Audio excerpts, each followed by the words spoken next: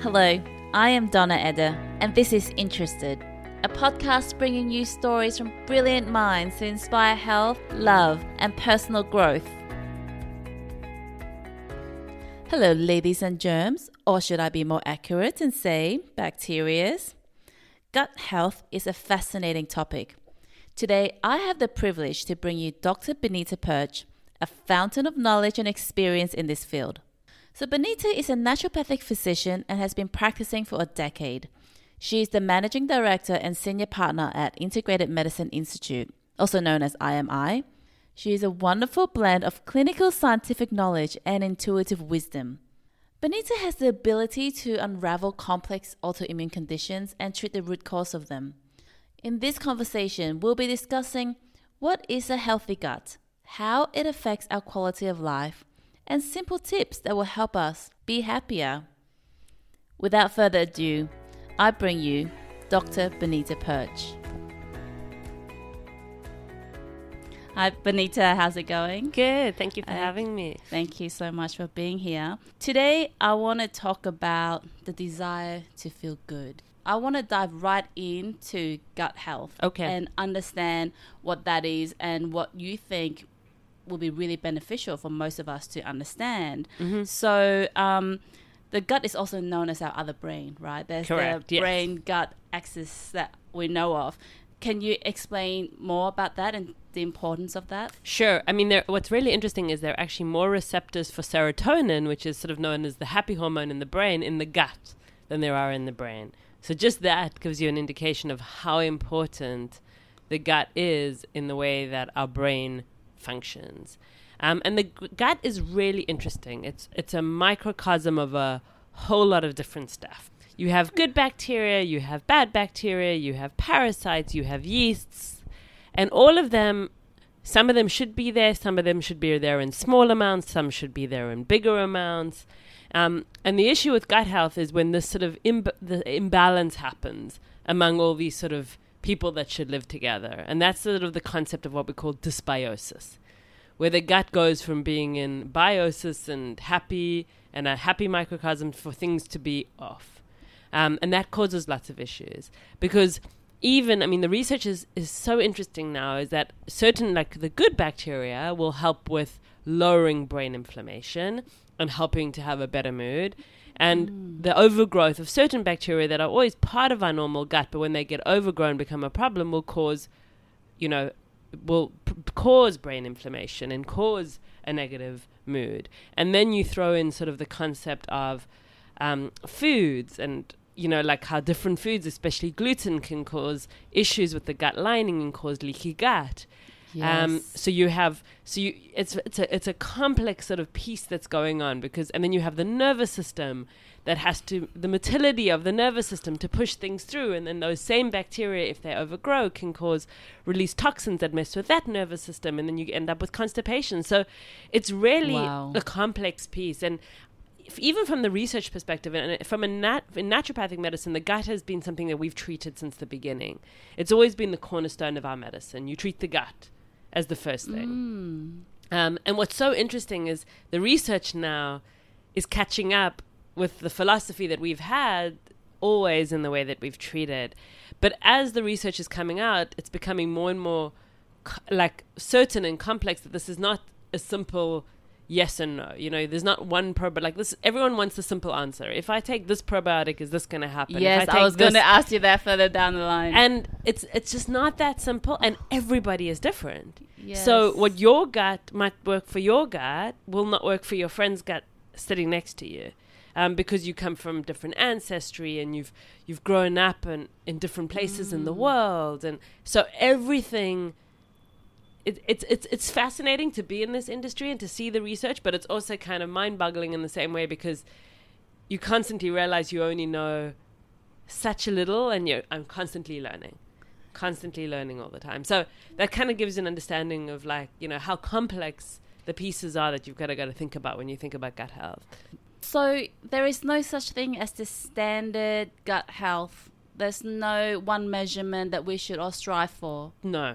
That's what's so interesting, is that everybody's, has a different sort of mix of bacteria, and also should have a different mix of bacteria based on them. And so that's what's really, really interesting. Is there a magic ratio between certain bacteria in the gut? No, I wouldn't say there's a magic ratio. I mean, definitely there's testing that we can do, which kind of gives very broad strokes of, you know, what are your levels of good bacteria? Are they of a certain level? Do you have overgrowth of some bad bacteria, overgrowth of yeast and parasites that shouldn't be there? So we can get that information now.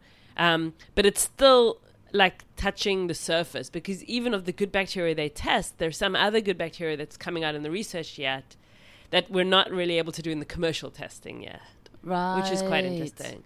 It's what's definitely what's some of those? There's one that starts with an R. I'm blanking on some of the names. I was at a really interesting a research gut congress last year, which was really fascinating because it's not the clinical side. It's the people who are doing the research on gut health. And they were talking about all these different other ones that are so important. Right. But that's where diet is really interesting, because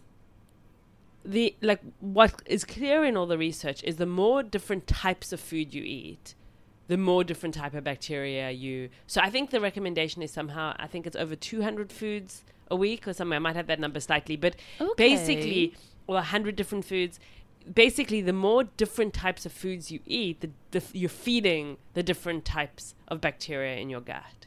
And so that actually is, in a way, more important than what you're eating is, well, that's not entirely true, but it's variety that is so essential to feeding all these different types of bacteria. And what's become a problem in the Western diets is that we kind of get in the habit of eating the same foods all the time and what's available to us. Yeah. Because, you know, if you think about it, a long time ago, you kind of foraged, and what you found. And so you were always eating different foods. Snippets of everything everywhere. Or even when I grew up in South Africa, we still could only eat seasonally, right? You didn't have certain fruits. It wasn't available because you had what the local farms had. Yes. So you were almost forced to eat differently based on seasons. But nowadays, you want strawberries? You go to the shop, you can get strawberries wherever you want from the world. So you kind of, in a way, pick what you really like, but then you become much more narrow with your eating. And that's one of the big things that's affecting gut health. It's just the fact that we're not eating a variety of foods. Right. The other big piece is the use of antibiotics and hormones in agriculture. And one of the things that's not talked about, especially in Asia, which is quite interesting, is the WHO, one of their biggest issues is antimicrobial resistance, which they're really worried about worldwide. And that issue has not come because of,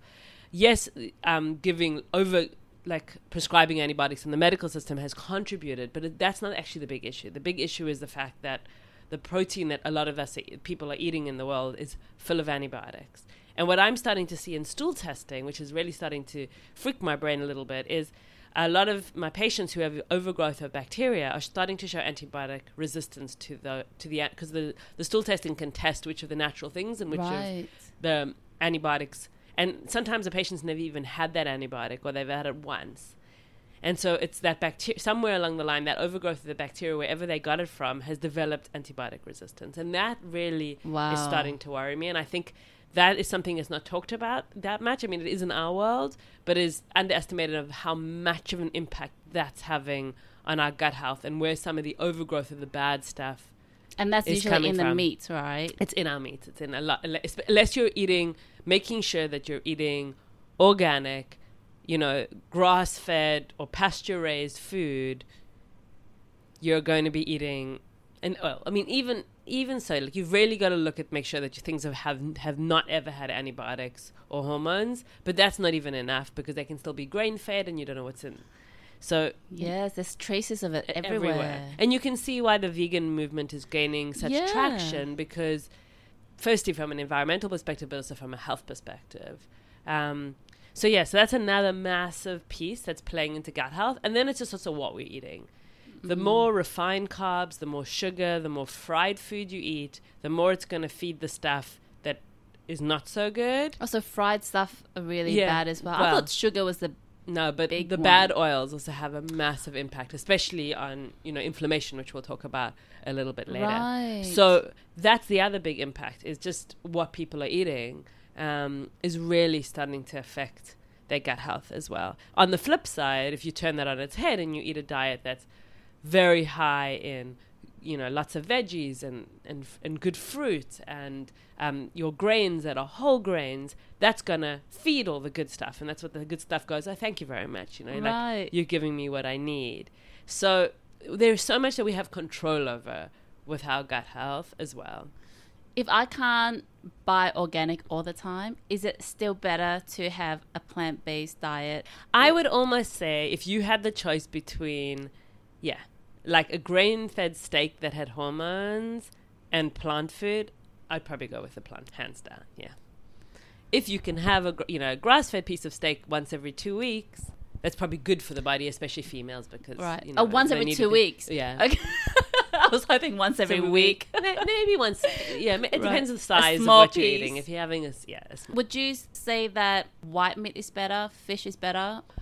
Not necessarily. Right. Like red meat, if it's grass-fed, which has more omega-3s and a balance, is actually pretty good for you, and especially for females, because women lack iron. And again, because of our food quality not being as good as it may have been 50 years ago, it's very, very hard to get enough iron from a plant-based diet. I would pretty say all my vegan and vegetarian patients have to take extra iron because they just can't keep their iron stores up. So I would say, a little bit of really good quality red meat is quite good. And then, chicken's not necessarily healthier. It's also very high. So people always kind of have this idea that chicken... it's especially again when they're caged chickens, and exactly, and it's much harder to get good quality chicken and poultry than it is to get beef and lamb. Just because of the way the industry is set up. Exactly. So that's quite interesting. And then fish is also an interesting one, right? Because you've got all the issues of overfishing, and then you've got all the toxicity issues. So things like sardines are good because they're really small and very high in omega-3, so they don't accumulate a lot of toxins. Wild Alaskan salmon, or maybe like Tasmanian farm salmon, because it's meant to be better in the way of their farming practices, have less toxins. Generally wild fish, but again, it depends which ocean. So my general rule, and I don't even know if this is totally even based truly anymore, because there was all the radiation issues from Japan, so we don't know what happened in the Alaskan sea area. But that's generally the rule. Like somewhere up Alaskan, Greenland, Tasmania, Australia, probably South African waters, fish from there is probably the happier fish, healthier. Pretty much anything else you don't want to be eating, and anything farmed you don't want to be eating, and anything from the South China Sea you definitely don't want to be when eating. They sell local fish at the market, I am not touching it. So you can see why it's like, so this gut health thing is super... It's so integrated. It's so integrated. Like you just, it's so hard to pull apart, because it's not just, you can do one thing, just take a probiotic and everything's going to be okay. Like, yes, that helps, but it's just one little piece. How do we know when our gut is not healthy?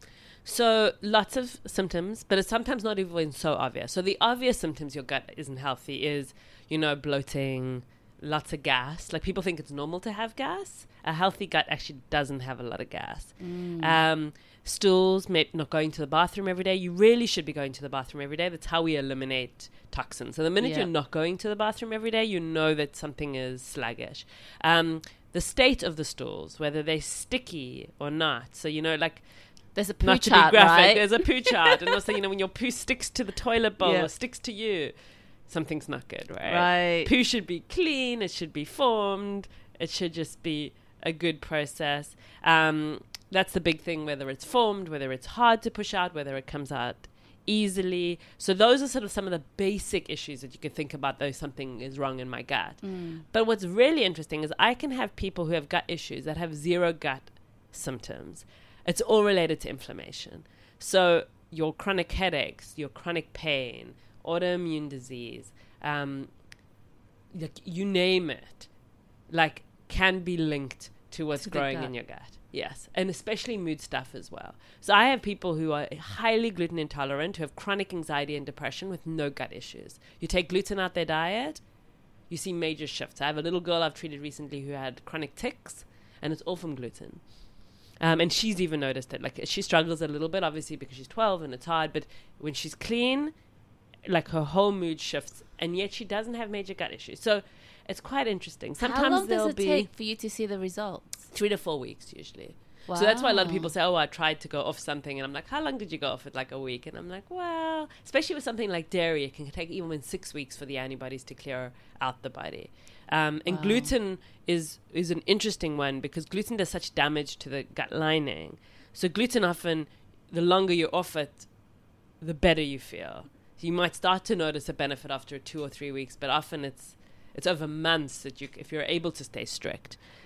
And there is a chance that once you heal the gut, you can eat all that stuff again, right? Yeah. So usually, I mean, it depends how badly intolerant you are and how prone you are to inflammation. So the other piece that's really interesting that we can do now in the testing world is we can look at genetics and look at a little bit of your epigenetic tendencies. Right. So I have some patients who are incredibly prone to inflammation.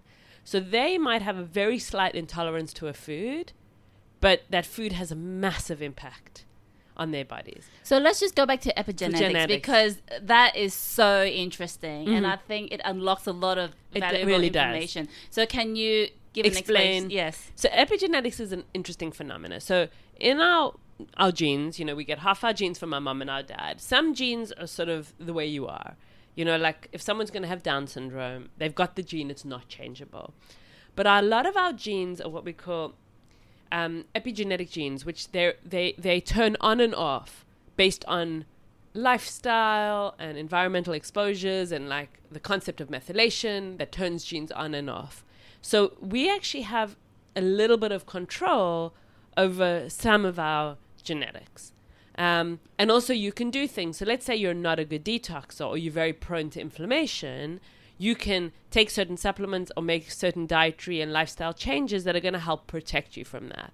What's incredibly interesting is we've been talking to a company in the UK who are taking it one step further. So we can look at genes. Sort of the testing we do a lot now is what we call epigenetic testing, which looks at these genes that you have and what your sort of predisposition tendencies are. They're doing the real-time testing where they can see if those genes are on and off. So they can look at like your biology of age and see how well a whole bunch of genes are methylating, and they can tell you right now. And then you can actually make changes and then retest to get real-time information of your genetics. So for me, that's Wow. mind-blowing because that's taking it even one step further than what I've been able to do up until now, which is really look at predisposition, but I still don't know exactly what's happening real-time. Yes. So are they using that that test to treat patient at this So moment? they're starting to with some of their partners in the sense of, you know, you get the test, you kind of see, and then you put a bunch of pieces so you can use the genetic information to make changes in lifestyle, and then you redo the test and you can kind of see. So let's say if you're not a good detoxer and your age is much higher than your actual age, Right. and then you put them on sort of, you know, things like turmeric and glutathione and a bunch of things, and you get methylation stuff and you get everything working better, and then retest to see Wow. what change. And they say even within 3 months you can see, which is quite interesting because that's my always big thing with my patients. I'm like, you've got to give it 3 to 6 months to really see changes. And they say 3 months you start to see changes in the Wow. genetics. That's so amazing. fascinating. Like to me, it's mind blowing that you can take it. I mean, it's still very expensive, the technology, but it's mind blowing that you can take it to that next level now. Yeah, because there was so much guessing involved Yes. before. I mean, I remember seeing you in 2015 Yeah. when I had my food intolerances, and we did blood tests. None of this was even on the table at that time. Totally. Right? So it's shifting all the time. So then now would you just do the epigenetic test and not do the blood test for food intolerance, or they kind of go hand in hand? They go in hand in hand. So as I was saying, so let's say you are very prone to inflammation, then and you get a food intolerance test back. So in some people, like just being slightly intolerant for a food, you wouldn't really have an impact. But if you're somebody who's incredibly prone to inflammation, then even that slight reaction to a food can be having a massive impact. So I have a colleague who's very, very sensitive. Like I've seen her genetics. She's got the worst inflammation panel I've ever seen. Her genes are just off the Right. charts. And for her, she's always worked with her hands. So she just cheats a little bit and she automatically will feel the pain in her fingers. But it's because so her case is interesting. And we go back to that idea of if you fix the gut. So yes, for some people, you fix the gut and usually they can get away maybe with cheating once or twice a week and it's absolutely fine. But for people who are incredibly prone to inflammation from a genetic perspective, unless they manage to get inflammation down in every other level of their life, they're out of pollution, they really have no stress, then probably, even with getting everything right, they'll probably still have a slight reaction to a food if they're incredibly prone to inflammation. So there's no room for cheating? There's no room for cheating, depending on the other aspects of their life. Right. So that's why a lot of people can cheat often when they're on holiday, right? Because usually they're not stressed, so there's none of inflammation from that. More sunshine. Being out of Hong Kong, they've got more sunshine, there's not as much pollution, so suddenly there's less inflammation from other places, which allows them to kind of cheat a little without having a reaction. Right. So it's a balancing act in all the pieces that are going on. So with the genetic expression, so for example, it's been sleeping for a while, and then all of a sudden you're exposed to all these inflammation, and then it comes out, and this person develops a gluten intolerance. So it will go away, right? Once you heal the inflammation, or once it's awake, it's going to hang around. It does go down. So if I look at, something, we're not talking about celiac, obviously. Right. Celiac is different. That's an autoimmune disease that will never go away. Right. But yeah, the gluten intolerances can come down. And I've seen them come down in tests when you've done them a year apart and you've done gut healing and somebody hasn't exposed themselves to the food. The thing is, though, if depending, again, on all other pieces, if someone goes back to, let's say, eating gluten every single day, often the intolerances Right, will it's going to go create the damage. and come back up again. So, but there seems to be like a Goldilocks level for everybody, that once you've done a lot of healing and you've lowered inflammation and you've made changes in your life, that you can get away with eating little bits here and there without having a major reaction. Right. We touched on the diet, but what is a general good diet that you would recommend to support a healthy gut? A lot depends on the health of the gut. So a lot of the time, so let's say if someone's got a lot of candida overgrowth or a lot of bacterial overgrowth, and they're really, really sick, then you're going to go more towards a really low-carb, stricter diet. And that's where we look at something like the paleo and the keto diet. It's not that I'm a big fan of them long-term, but often when you're really trying to heal the gut or give the gut a break, they can work well. Okay, so it's a short-term thing. As a short-term sort of solution. And you look at like even the carnivore, I don't know if you've done any of there's the whole carnivore movement in the US where people are literally just eating meat because their guts are so. Yeah. But to me, that's not an answer long-term, because on the flip side, when you cut grains out completely, grains have a lot of our B vitamins. They actually feed a lot of the good bacteria. So when I see people when I do stool testing on people who've been paleo and keto for a long time, they have very little good bacteria in their gut, even though they've managed to get rid of some of the bad stuff. So I personally don't think it's a good long-term solution. For me, it's about moderation and about eating a whole foods, heavy plant-based diet. So what does that mean? Veggies should be the cornerstone of a diet. And a specific veggies that's a superhero veggie? I don't believe in one. I hate the whole world of superfoods because to me every food is a superfood. Like apparent asparagus and artichokes and all of that. No. Everyone has their, maybe not iceberg lettuce, which is nutritionally, or grapes, which are kind of full of sugar. Yeah. But that's the thing. It's all about variety and different colors and different nutrients and polyphenols. So every veggie has something good to give you. And so the key is not to just eat certain ones because they're supposedly, it's to eat everybody and everything and like a rainbow of different veggies, because each of them kind of bring their piece to the table. The cruciferous veggies are very good for helping with detoxification, like broccoli and cauliflower. The leafy greens are high in folate, especially if you have methylation issues. Your berries are incredibly high in antioxidants, which are so useful. So everybody has That's true. their strength. Your certain, like if you think of something where if it's red or orange, that all means that it's got a certain type of nutrient in it that adds value. So yeah, I'm not a big believer in like the superfoods. But what I am a believer in is trying to get up to like 9 servings a day. So at least 5 cups of veggies a day, which is pretty hard if you think of it, unless you're really focusing. Yeah, but at the end of the day, my jaw is really tired because I'm chewing all the salad. But that's what we actually need to be healthy. And then, fruits are good, but not too much fruit. because fruit is still very high in sugar. I see that a lot of people making mistakes in sort of a healthy diet where their diet is almost too high in fruit and they've kind of caused a bit of a yeast overgrowth in their gut because of it. Right. So, 2 fruits a day is pretty good. And your better fruits are your berries and your kiwis and your stone fruit. And, bananas have benefits because of the potassium level, but bananas are very high in sugar as well. Yeah. Mangoes are high in sugar. So grapes, as I said, those are some of the fruits that maybe not It's like a sometimes fruit, but you should focus on other fruits. So good fats, which are like avocado, olive oil, your nuts and seeds. Those are all really important for overall health from an inflammation perspective, but also for gut health. Whole grains, so brown rice, quinoa, millet, buckwheat. The whole gluten or not gluten question, I don't think everyone needs to be gluten free. I think it's worth being tested and knowing for sure. But you really want to eat wheat that hasn't been completely hybridized over and over again. So rather eat sourdough or try find things that are made from heirloom wheat varieties, because those are sort of haven't been the completely ancient grains. So that's kind of the way you want to think of the whole grain world, and red rice and again variety with the grains too, not eating the same thing all the time.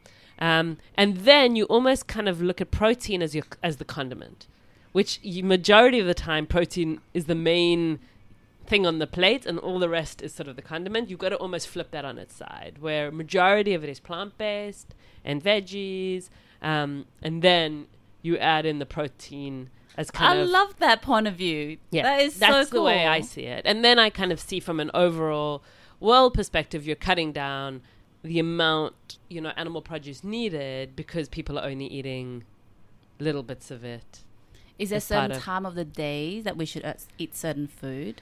There's so many different theories. I can't say I've ever seen any good research that's one or the other. Some people say if you're really adrenally tired, you should really focus on protein morning and afternoon when you want your cortisol levels to go up, and then you should have a little bit of carbs of dinner when you really want your tryptophan to be going and your cortisol levels to be going down. Then the weight loss people say the complete opposite, because you shouldn't eat carbs at night. So I think you've got to kind of go with what feels right for you. Same with intermittent fasting. The research is very interesting. There's massive health benefits, and it seems like somewhere between 12 to 16, but it seems 16 hours is like the magic number, and it does really work for some people. But if you, especially for females, and especially if you're quite stressed out and your cortisol levels struggle, then a lot of people will feel really bad not eating because you put a lot of stress on the body to keep blood sugars up. So again, intermittent fasting is great, but it's not for... So it does work. It does detoxify the body. I wouldn't say it detoxifies the body, but it really helps with insulin resistance, with gut health issues, because it's giving the gut a longer break. It helps with weight loss. So I remember being told, just be careful as a female doing it. It messes with your hormones. Exactly. And I've seen that. So how did it mess up someone's hormones? Definitely the stress piece. So if someone is quite stressed out, so their cortisol levels are already sort of imbalanced, then you're putting a lot of pressure on the body to keep the blood glucose up, so they can almost feel a little bit worse. So then I almost recommend 12 hours. So most people can do 12 hours. Like if you have dinner at 7 or 8 and you have breakfast at 7 or 8, that's doable for most people. For 16, and again, so it's finding that perfect amount. But I do think a break really does make a big difference. I see the people who sort of have their dinners at 9, 10, especially because of work things, and then wake up and have their breakfast quite early. They're not giving their bodies enough rest from food. Do you do intermittent fasting? I try for 12. So I'm one of those people who I need breakfast. You would be all grumpy. I would be a grumpy, miserable human being if I didn't do breakfast. But again, some people are like fine, and some people it's the opposite thing. Other people are like, you always have to have breakfast. Well, actually no. Some people don't eat breakfast and actually do better without it, and that's okay as well, right? It's just one of those things where it's so individualized. Totally. I think that's the biggest thing. I hate those things because you can't just have one answer. I've been in this industry for almost 20 years now, and I've seen every fad come and go, and that's what I come down to. It's all about moderation, whole foods, and individualization. there's never going to be one thing that's great for everybody. Okay, granted, sugar is probably off for everybody. And that's one, if we talk about things you really want to take out your diet for gut health, if there's one thing that you could take out, it would be sugar. Sugar has zero nutritional value. Like, there's no reason we need sugar. And we need carbs, you know, to give us energy, but you can get that from whole grains and from fruit. But we have zero need for sugar, and sugar really messes the gut. Alcohol too. What microbiome test would you recommend to your patients, and why? So I still use quite an old school one that's been around for a long time. I'm allowed to mention that. Yes. So I use a company called Doctor's Data in the US, which does a combination of culturing. So they actually grow and see what's growing in the stool. They also look under a microscope to see what's in it. And then they do some DNA or PCR testing for parasites. I still like it because I find out all the tests that catches Candida the best out of all of them. There's some newer tests that do a lot of DNA testing, kind of touts it as the best, but I find that test misses Candida, and I don't always find it clinically as accurate. And part of that is just instinct. I can't even tell you as based on total. I just feel like Doctor's Data, clinically, the results always make sense. And you can better diagnose. I can better diagnose someone. I know what to do. They get better. So I find I'm going to trust that, right? Yes. Over a test that I get that kind of looks really cool, but then... And then there's some interesting testing that's coming out in different parts of the world where they're looking at the whole microbiome and looking at all the different, like what's growing, and then giving recommendations on diet based on which bacteria you have and you don't have. That's quite interesting. It's not really looking at the pathological stuff. Yeah. So like Doctor's Data is looking at like, well, what's growing that shouldn't be there. Right. But those type of testing are looking at, well, overall diet and your bacteria, which is quite interesting, because what should you be eating? So I think it's going to be interesting to see where that develops. And I definitely think we're only touching the surface. Like very soon we're going to have a much more, probably in the next 5 years, a much more comprehensive gut test, which probably brings all those pieces. So we get a much bigger understanding of the good bacteria and what should be there and what isn't there, and what foods you should be eating specifically for you. So how cool will it be eventually if we have like smart toilets or something? Exactly. Oh wow! Which like you go with your result come up based on your poo, and actually, today you didn't have enough X. Wow. I feel like that's where we're going with the technology. Eventually, it will get there. I know there's like a mail-in microbiome test already, and you basically buy the kit, you send in the samples.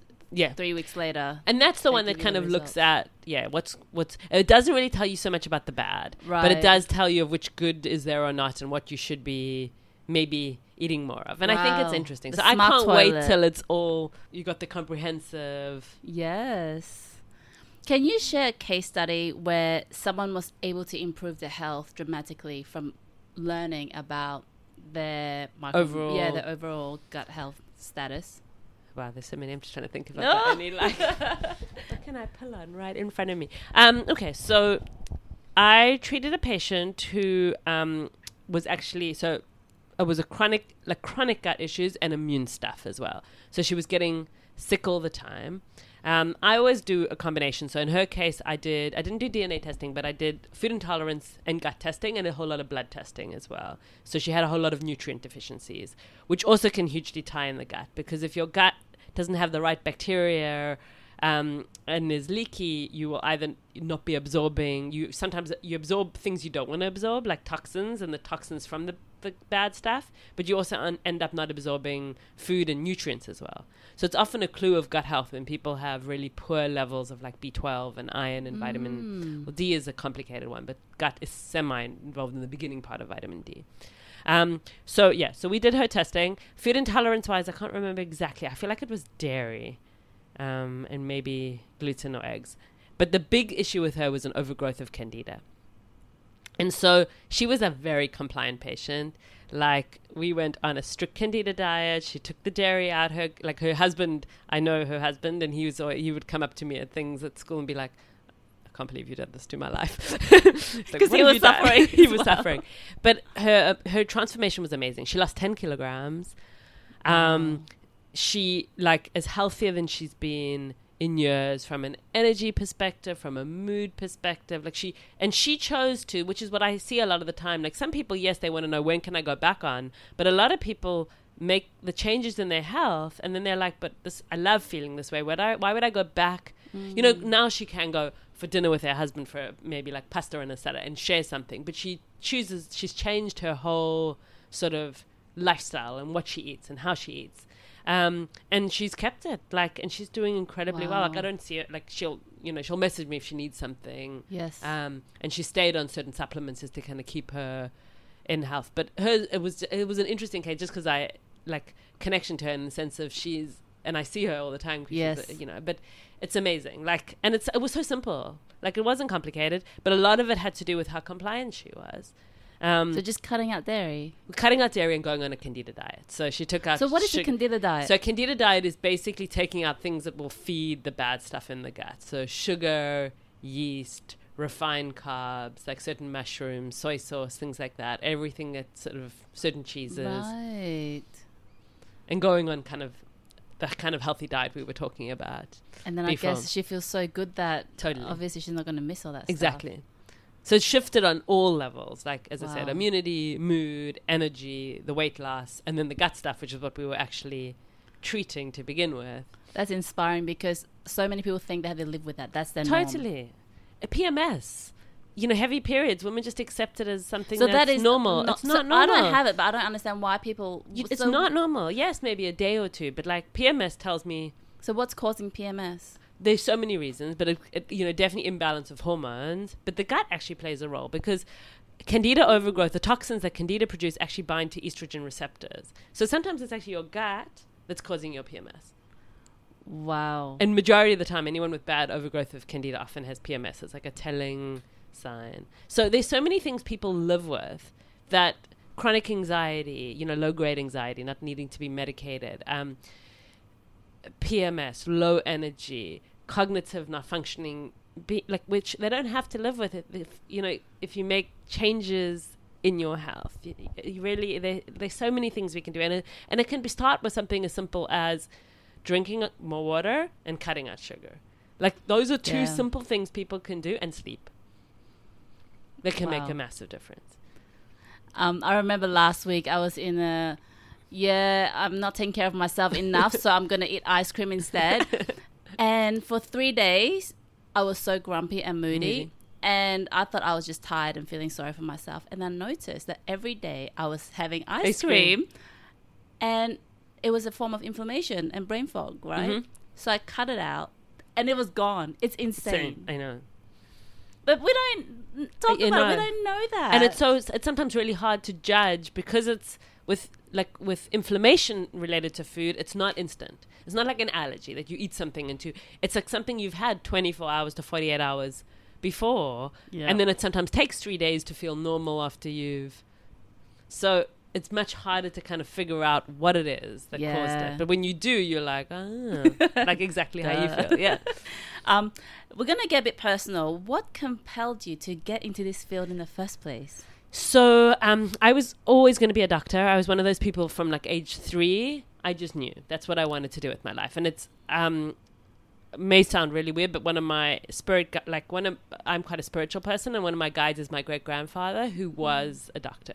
So it's almost like it's been intuitively part of my life. And he was my grandmother's father, who I was incredibly close with, my grandmother, my whole life. So it was almost like in my DNA, like that's what I was going to do. And I went off to university when I was 18 to the US to be pre-med at a really good school. And I ended up getting really ill there. I ended up getting chronic fatigue at age 18, and my whole life kind of fell apart. And I had to take a year from college, and no one can work out. And finally, an infectious disease specialist at a specialized university hospital in South Africa worked out what it was. And I actually had to take a year off from my life. And then I went back to school there, but then I decided it was the wrong place, and I ended up finishing my undergrad in nutrition in the UK. But I was still like 2 years into the degree, I'm like, I don't want to be a nutritionist. I want to be a doctor. And I had been working part-time in a pharmacy, and I picked up a book, and I was flipping through this book about vitamins, and I'd always been interested in herbs. And at the back of the book, it was like written by a naturopathic doctor, and I was like, what's a naturopathic doctor? And then I started to read about it, and I was like, oh my God, like here is the profession that I want. Both. I can be both. And so when I finished my degree, my third year, I kind of finished my pre-med requirements while finishing my nutrition degree, and I applied to So naturopathy and naturopathic medicine is interesting in the world. It's a not very regulated profession and very different in the different countries. The US and Canada has the most intense training, where you have to do a 4-year undergrad in pre-med, and then it's a 4-year medical program. So I chose to go there. Wow. And I went to a college in Arizona. And then I stayed and did my residency there for a year before. So, yeah, I'm one of those lucky human beings that found through negative on the journey, but found my calling, or what I was meant to actually do with my life. Did you work out what got you really ill when you were 18? We think it was a combination of things. There's partly possibly a virus. Also, I went from Cape Town, South Africa, to New Hampshire in the US. So I think my little body went from warm weather to freezing cold weather. And being a type A individual, I was pre-med, I was running track, I was doing dance classes, I was doing women in science projects. I just kind of through, and then I was still a freshman in college and a sophomore in college and partying. And so I think it was a combination of things, but I also believe that it was what was meant to be, because had I not had that experience, I may have just gone on the traditional track to medical school, which wouldn't have been what I was meant to do. So, and I always feel through your own personal struggle, you become a better whatever it is that you Totally. You, you have to compassion. Right? You can understand what other people are going through. I mean, I treat a lot of children, and I've always treated a lot of kids, but since I've had my own kids, it's much easier for me to, understand kids and meet. So I totally agree. And I treat men, but I still obviously prefer treating women, because there's a stronger connection in what I understand. Exactly. I'm going to fly over to probiotics, prebiotics, and all that stuff, because correct me if I'm wrong. From what I understand is when we have gut issues, or if we want to create healthy gut, we need to pay attention to the probiotics that's in our body, be it a pill or fermented foods. What are your thoughts on that? There's so many strands, I can't keep track. So my general rule with probiotics, so there's a big difference between prebiotics and probiotics. Prebiotics provide food to the bacteria in your gut to make them grow. Probiotics are basically taking those good bacteria in a pill straight into the gut.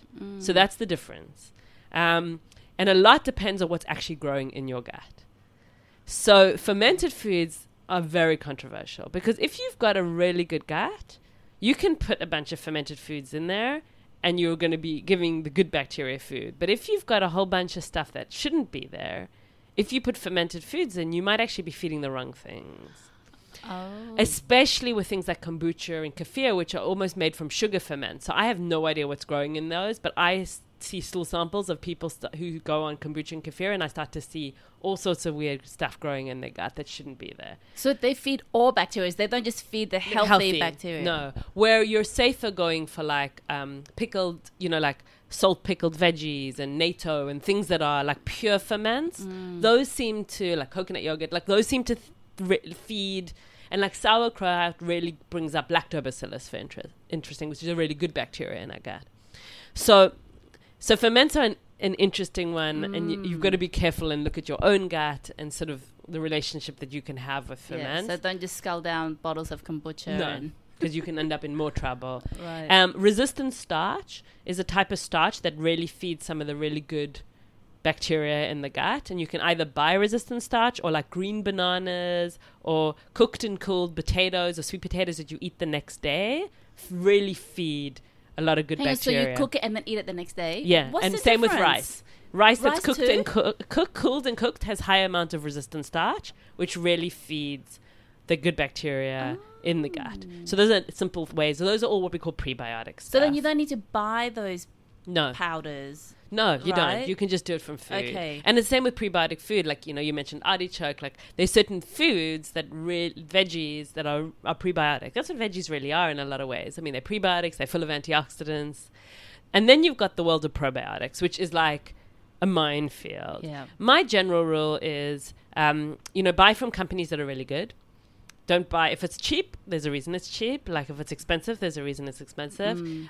Do a broad spectrum, because as I said, everyone's different. So you don't know which good bacteria you don't have. So if you buy things that have at least 8 to 15 different strains, hopefully the strain that you need will be How many in strains there. are out there? Oh God, like hundreds. I mean, some of them are more researched than others. Right. So as the more research, the probiotic companies are adding different strains. So the minimum we should look for is 8 to 15, Exactly. ideally. Ideally, yeah. And then it's the amounts too.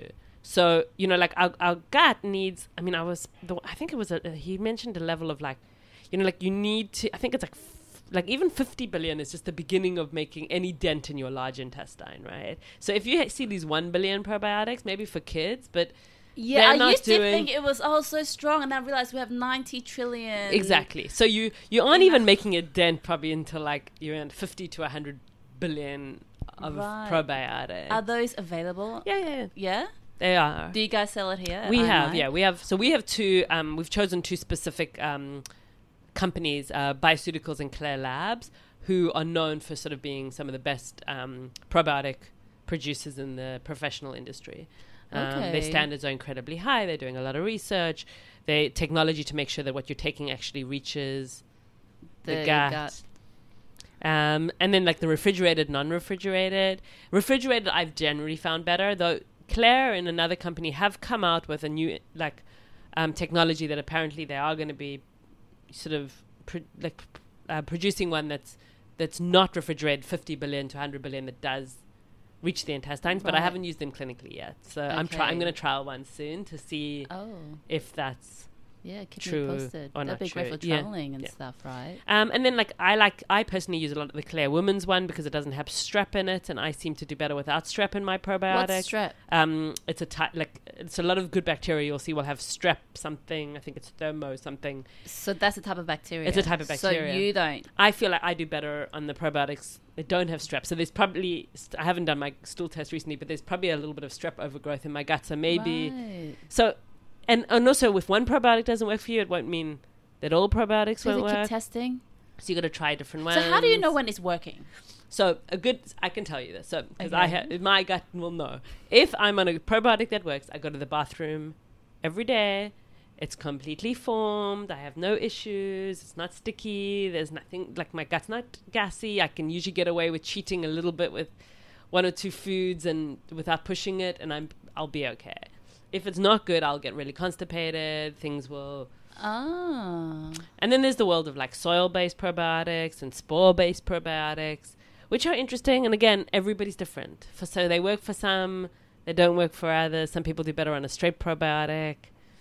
Even the ones we have wow. downstairs, I'll have one patient that'll do really well on one, but it's not that everyone will do well on one. They'll, so, yeah. and so what it comes down to is everybody's guts are different. So, Is there an ingredient that we should definitely avoid in probiotics? Because sometimes they're a bit sweet. Do they put sugar yeah, in you it? should never take a probiotic that has sugar. Right, in. so what kind of names would it be hidden under, usually? I'm trying to. Because what I else remember have my I- husband picked up a probiotic and said, oh, I'm not having this. That this is like a type of sugar. Sugar. And I never even questioned Maybe, it. or sometimes they'll put honey, maybe, or some of the they put stevia? Stevia, or I mean, stevia Stevia. technically is not that bad, but Okay. maybe some of the sugar alcohols, like maltol, flavored with things like that, you wouldn't really want. You really want Right. something that's got like lactobacillus strains and bifidobacterium strains. Different species in lactobacillus and bifidobacterium, and then a good billion, like a good at least 25 to 50 billion to start. Okay. But then some people, as unhealthy your gut is, you need. I was just higher about to amounts. ask you, is there a chance of having too much probiotic and causing an overgrowth of bacteria? Not really in the large intestine, but the what's small even in the small intestine, intestine, right? yeah. So if you how have would that what's happen? SIBO, which is called small intestinal bowel overgrowth, then yes, too much probiotics. And actually it's a sign that someone has SIBO where they can't take probiotics. Because there are people who can't take probiotics. there are people who will have a negative reaction to probiotics. And now that we understand SIBO more, we're starting to realize it's probably because they have small intestinal bowel overgrowth. So their bacteria is somehow feeding stuff that's already overgrown. So how did that happen? So SIBO is an interesting one. It seems to be either mostly caused by like having a food poisoning incident at some point where the motility in the gut gets messed up, and then bacteria from the large intestine end up in the small intestine. But that's a whole different... We're not going down that conversation today. All right. I'm so interested in inflammation because, as I was telling you before, I always thought inflammation was bad. Got to get rid of it so the body can feel better. What is inflammation? Because I was wrong. So inflammation, in very simple terms, is when the body is, certain things will trigger inflammation, which trigger like cytokines and interleukins in our body. That those levels go up, and then they cause other things to happen. So if you're acutely ill, if you've been exposed to a virus or bacteria, you want that inflammation. That inflammation goes up, your immune system goes into gear, and it starts to fight. So that's why if the people who are on sort of some of the stronger drugs for the autoimmune system, the biologic drugs, those often block the levels of like interleukins. So those people are more likely to get sick and not be able, and they're going to be very careful of getting sick because their immune systems don't, the chronic inflammation has been blocked, but the acute inflammation has been blocked as well. Right. So those drugs are very interesting, and I always try and prevent people going on those because it's a double-edged sword.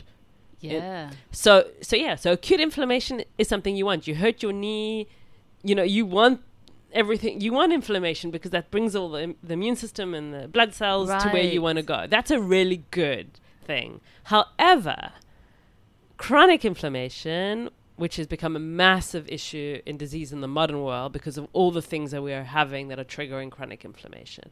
So we have chronic viruses that don't want to clear. We have food, as we were talking about earlier. We have gut bacteria and stuff that are producing toxins. We have toxicity that's producing chronic inflammation. And so chronic inflammation is not good because that's what then leads to, autoimmune disease, brain inflammation, depression and anxiety, heart disease, cancer long-term, chronic pain. So how would you know if you're suffering from chronic inflammation? It's just if you're not feeling good in general, just that So feeling, some of the right? simple ones are like being achy all the time. Brain fog is a big one. You just can't, But we just think we're busy and we're not Yeah. sleeping enough and tired, and right? but that's inflammation. So when you don't sleep enough, it causes inflammation. So lack of sleep is inflammation that's why you're ending up with brain Does fog. one night of bad sleep cause inflammation, or is it build up? It is a build-up, but even one night can cause inflammation on that. Because the body's Day. under stress, Yeah. right? And what's very interesting, I'm trying to get, there's a lab in the US who's doing blood testing for all the cytokines and the interleukins, the good and the bad ones. We're trying to be able to start doing it through a lab here because to me that's really interesting because I'm telling all my patients all the time, you've got Klebsiella that's causing LPS toxin, which is causing inflammation. And they're looking at me and I'm like, and that's causing, but if I could actually show them, look, these levels are higher than they should be, and that's the inflammation, it could make much more sense, right, of what's going on in their system. And it's interesting, and that's why I think the natural things, because if I think of something like turmeric, which I use a lot in my practice, is just amazing because it's a detoxer and it prevents brain inflammation and overall inflammation. But it doesn't seem to have the negative effect on the good sort of inflammatory markers. So it won't, your immunity won't be weaker, and turmeric will actually be stronger, which is quite interesting. Can I have it just a powder, or does it have to be medical I've had better. grade? I guess it depends on what you're using it for. Like, if I'm treating sometimes really ill people, I want to use the clinical grade stuff that I know works, that the research has been done on. But if you're just wanting it to incorporate it in maintenance in your daily life, then the turmeric powder is good. So not all inflammations are equal. No. But how do we know when we need to treat it and when to just let it run its course? I guess it would depend on how much your quality of life is affected. So if you have a cold, your cold should clear, right? If you stop and actually climb into bed and look after yourself, Maybe you should that's be the main problem that we in all 4 to have. 5 days you should be better, right? Or you're like me and popped a whole lot of Oliverics when I was coming down with something, within 48 hours I'm okay. What was that again? It's a very high dose olive leaf product that works really well. Olive leaf?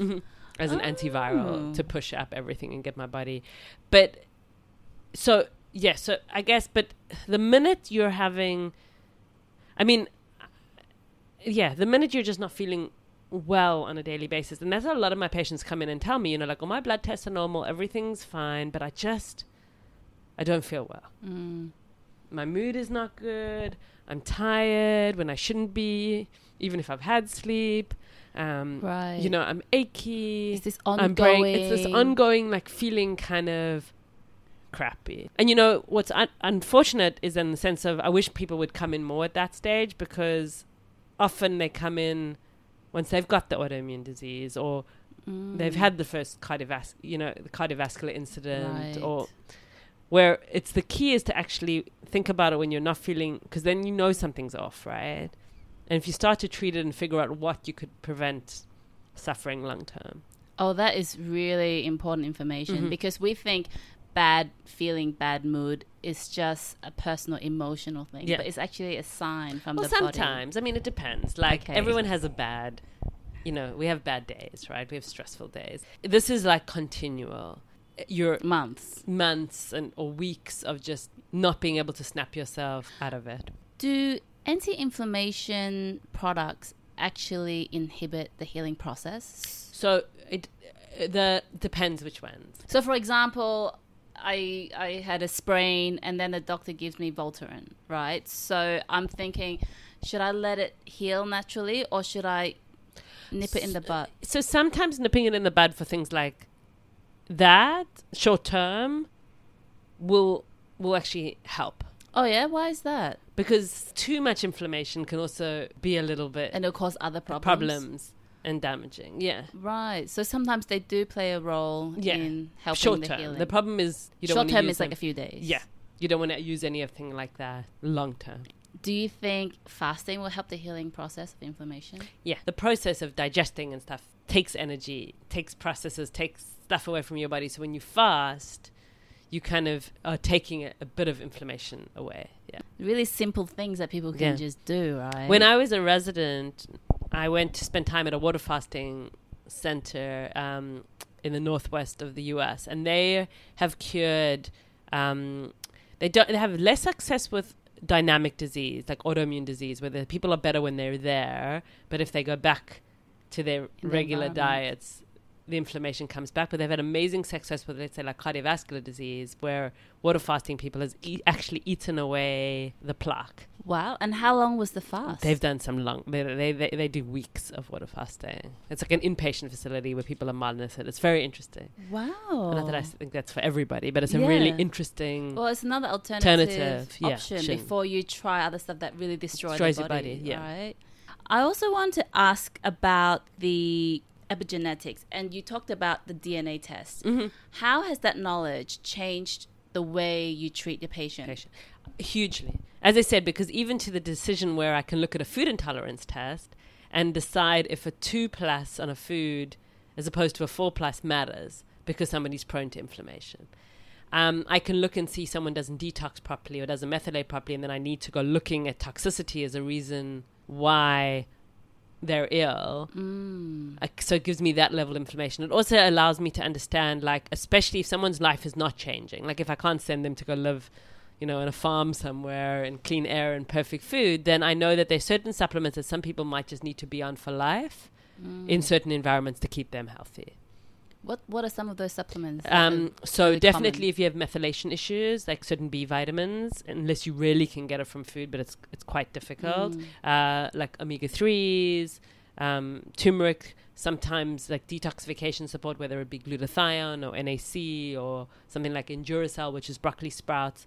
So those are usually the areas that I feel like some people just need. Magnesium as well. If you have a gene called a COMP gene and you don't get rid of your norepinephrine and epinephrine very well, then extra magnesium can really help with anxiety. So it definitely helps. And then if you're prone to cardiovascular disease, you know, certain lifestyle stuff, or prone to diabetes, you can really make decisions on your lifestyle. It's all preventative stuff. It's all preventative, exactly. That's what I love about it. Yeah. And it's really helped me to make decisions based on, for that person, as opposed to just the general. Because some people are really lucky, right? And they can kind of get away with eating whatever and live till 105 and smoke. And you look at their genes and you're like, oh, you're not prone to inflammation. You don't, you know, like, you can see it. Yeah. They're just healthy. And Wow. you're like, you're lucky, you know? What are your thoughts on NAD? So it's, are you talking about like NADH, like the true Yes. agent? I mean, it's for the mitochondria, so that's where it works a lot as an anti-aging thing. I've never seen, like, there are things that I would use over that. It's often in combination products for like mitochondrial support, and I've never seen clinically anyone taking it that it's like miraculous. Right, because they reckon it's anti-aging, Yes. it's longevity. Is there any harm in taking it? No, you're not going to hurt yourself. So what would you use over that? I like turmeric. I like resveratrol. Or I use more of like a combination antioxidant product that has a bit of other things in it. More history. Or, a more overall mitochondrial product. All right, we're running out of time, so I'm just going to ask you a few closing questions. And Sure. they're just rapid fire. You don't have to think too much about them. What is your most gifted or memorable book? That's an interesting one. I think a book that somebody gave me was The Way of the Peaceful Warrior. Have you ever read that book? No, I haven't. It's years ago. I actually should read it again, but I remember getting it from a person I was traveling with years ago, and it just, something resonated in me in the sense of this person kind of changed their whole way of thinking and interacting with the world. It's a beautiful book. What is the best lesson your mum or your dad taught you? I would say I've learned a lot from my mum and my dad, but as I said, I was very close to my grandmother, and the one thing she always said to me, and one of the best lessons I've had, is this too shall pass. You know, every time you're in a thing, in a situation or something that's going on, and you're like, how's this going to fix itself, or how, and it always does. And it's just remembering that you might be in it right now, but this will pass at some point. Beautiful. And lastly, what are your closing thoughts on how natural treatments through research could inspire optimal health? Wow, that's a loaded question. I mean, I think that's what we're seeing already. Because now that we're seeing the research, let's say, on epigenetics and the research on the gut and the research on nutrients and all of it starting to catch up with things that we've known and believed in for hundreds of years, it's limitless. And that's why you're starting to see the whole world of functional medicine, where all the medical doctors are suddenly realizing, wait a minute, maybe the way we've been treating is wrong. We need to look at things in a different way. So I think we're just beginning to go down this path, and I think we're going to see a huge shift in perception and the way that, you know, you can see the wellness industry has become a billion-dollar industry because people are starting to care about optimal wellness. And the general public are more open-minded to it, so much right? more open-minded, yeah. Thank you so much, Bonita. My pleasure. Where can people find you? So I practice at IMI, which is an integrated clinic in Central, in Hong Kong. So it's imi.com.hk, right? Yeah, imi.com.hk. Great. And do you have a other website or any personal projects that people should look into? I do a lot of, so through IMI, I do a lot of corporate talking as well. Okay. So we've developed a series which is basically the superhero, superwoman and superman, and sort of how to continue to be a superhero, superwoman in this sort of world that we live in, but like all these things that we've been talking about, all these wellness hacks that you can do to stay well but still continue to be an achiever. Oh, wow. So that's, so an area that's growing and something I really enjoy doing because I'm getting in to sort of deliver this message to more than just one person that's sitting in my room, but to... Yes, and people who really need it. I mean, they're in high-stress positions in Hong Kong and whatnot. So we have IMI and we have the IMI Corporate Wellness at Work brand as well. Oh, fantastic. Thank you so much again. My pleasure. Thank you for having me. Thanks. I really appreciate Bonita for taking the time to share her knowledge. We don't have to live with low energy, bloating or anxiety. There are simple things we can do to feel better. We're just scratching the surface on this topic and would definitely love a part 2 with more insights. Bonita and I would love to hear back from you. What's the single biggest insight that you're taking away from this conversation today? And how can you put into action right now in your life? The best conversations happen after the episode over at interested.blog or my Interested Podcast Facebook page. So go on over there and access the show notes and leave a comment now. Subscribe to my podcast on iTunes, Stitcher, Google Podcasts or Spotify. If you enjoyed this episode, share it with your friends.